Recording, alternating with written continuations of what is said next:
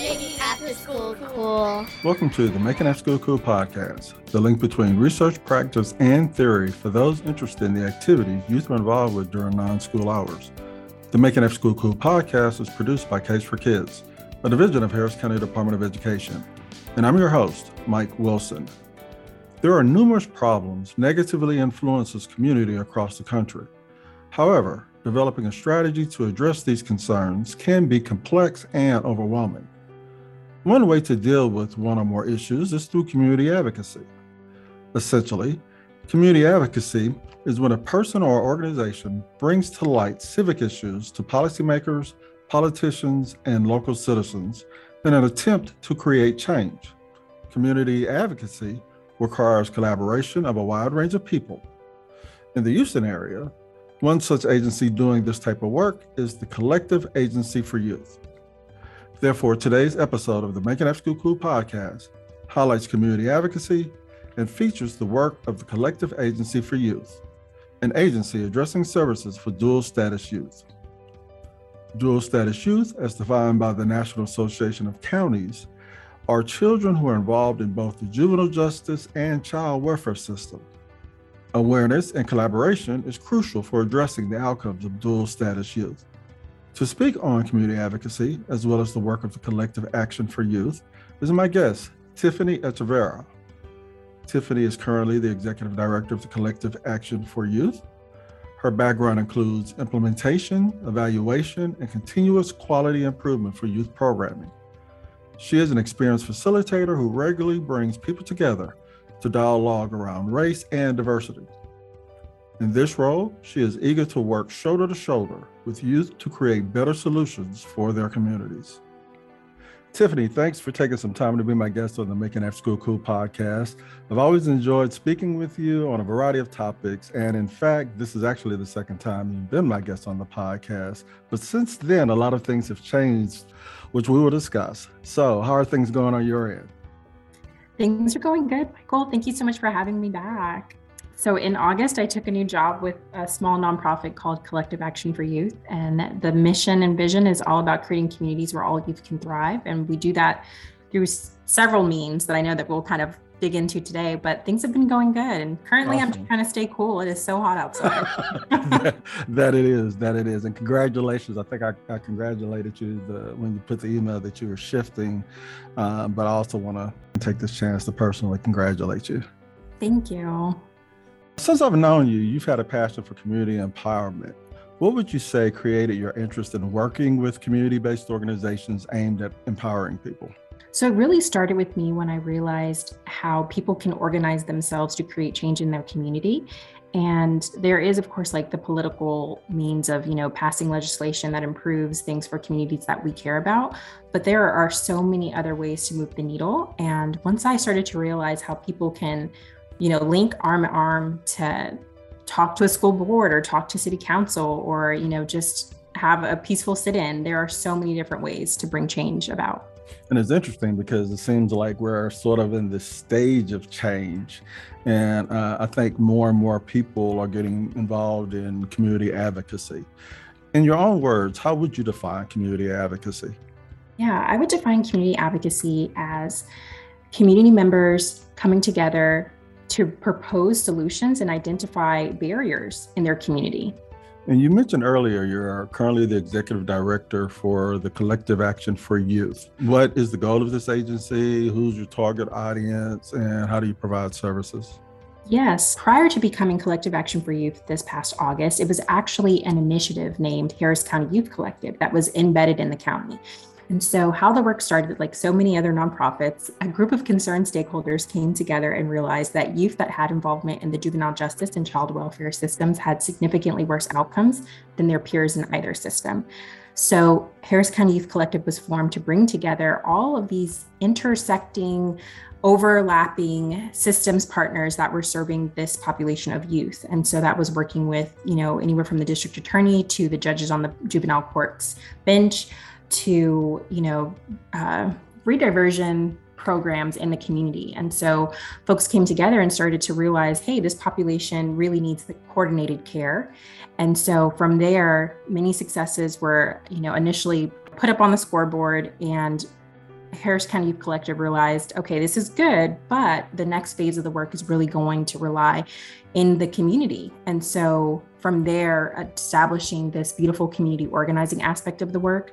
And so that helped push us along to forming our own 501c3.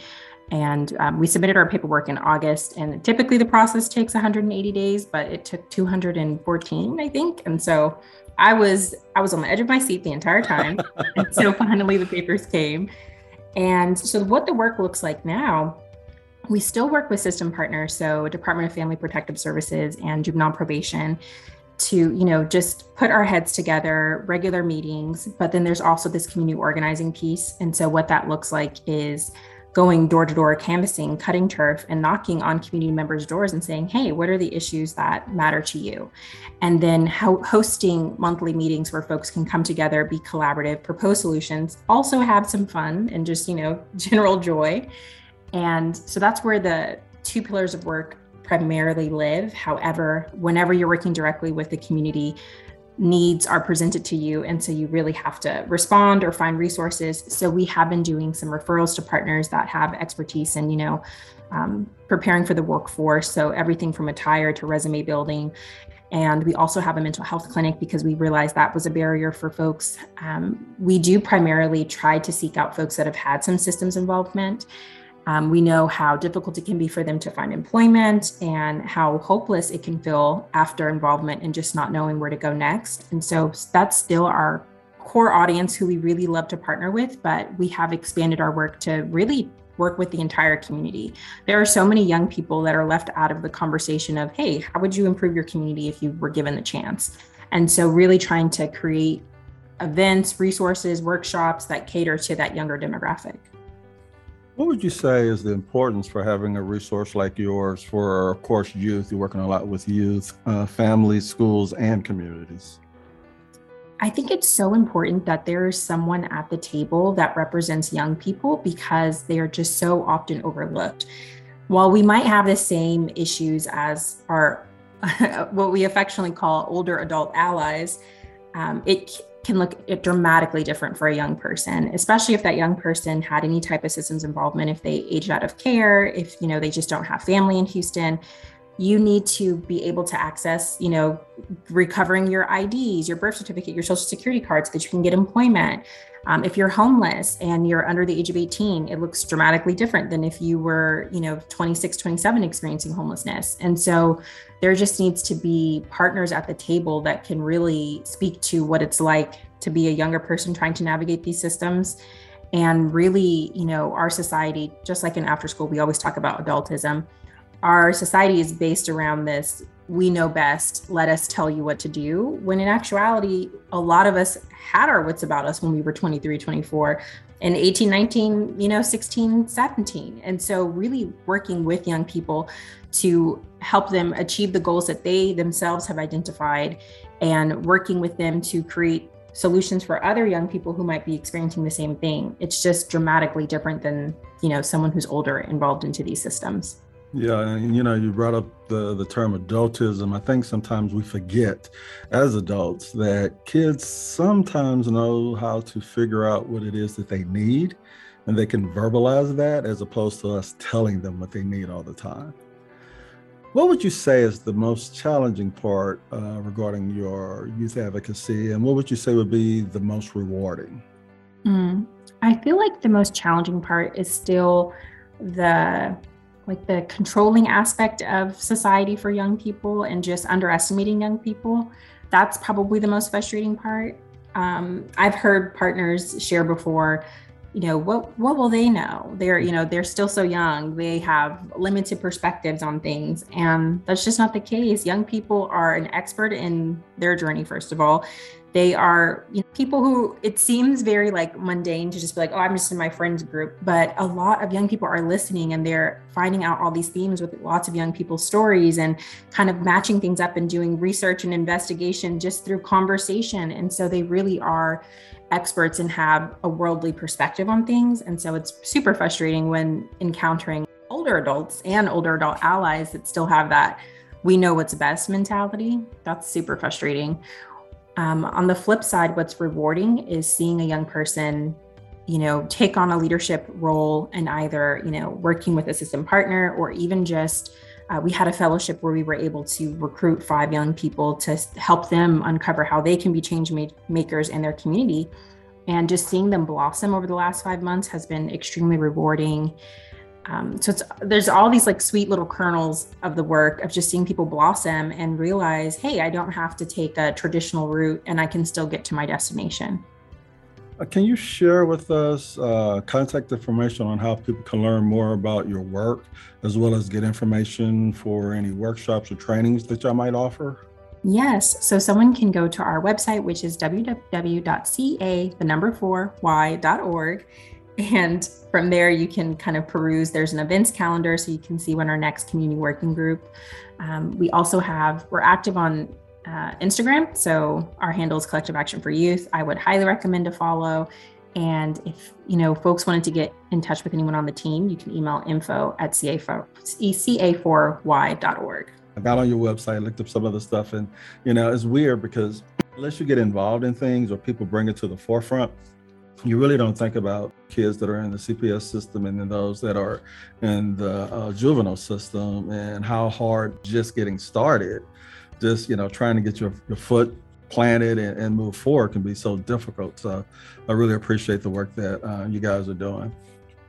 Thank you, Michael. Yes, I know. So I was able to know the former executive director and just listening to some of the struggles that they were encountering. So the residential treatment centers, which are basically group homes for young people, they might be mandated to go to school, but there's definitely so much space for collaboration. But these kids are really just kind of on the margins and need to be brought into the fold. And so I'm so grateful to be on the podcast, and I hope that I can even join some more of the collaborative meetings so folks can just know that these centers are out there with kids that need intervention, they need mentorship, they need, these really cool STEM programs, and they're really just kind of left out. I looked at your staff. They look very passionate about the work that y'all doing. So it looks like you got a really good team with you. They are really the next wave of workers. And so I was talking to other folks who work with young people, and I'm just kind of like pulling together themes of, hey, what's that like to support a young person? It's so cool seeing how the tides are turning. And like from when I entered the workforce to just even like 8 years later, seeing people enter the workforce and where their mind is at with things, especially post-COVID. Yeah. People are not fooling around. They want that work-life balance, and they want it now.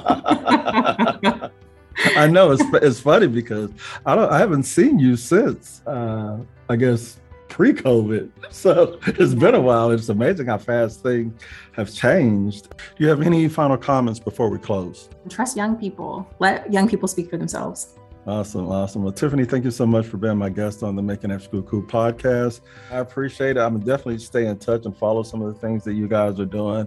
In any way that I can help and promote some of the work you're doing, just let me know. Thank you, Michael. Yes. And if there's anything I can ever do for you, just let me know. Making after school cool. As always, I want to thank our listeners for joining us today, where our topic focused on community advocacy and the work of the Collective Agency for Youth. Please join us for future episodes as we continue to explore issues relevant to the out-of-school time field.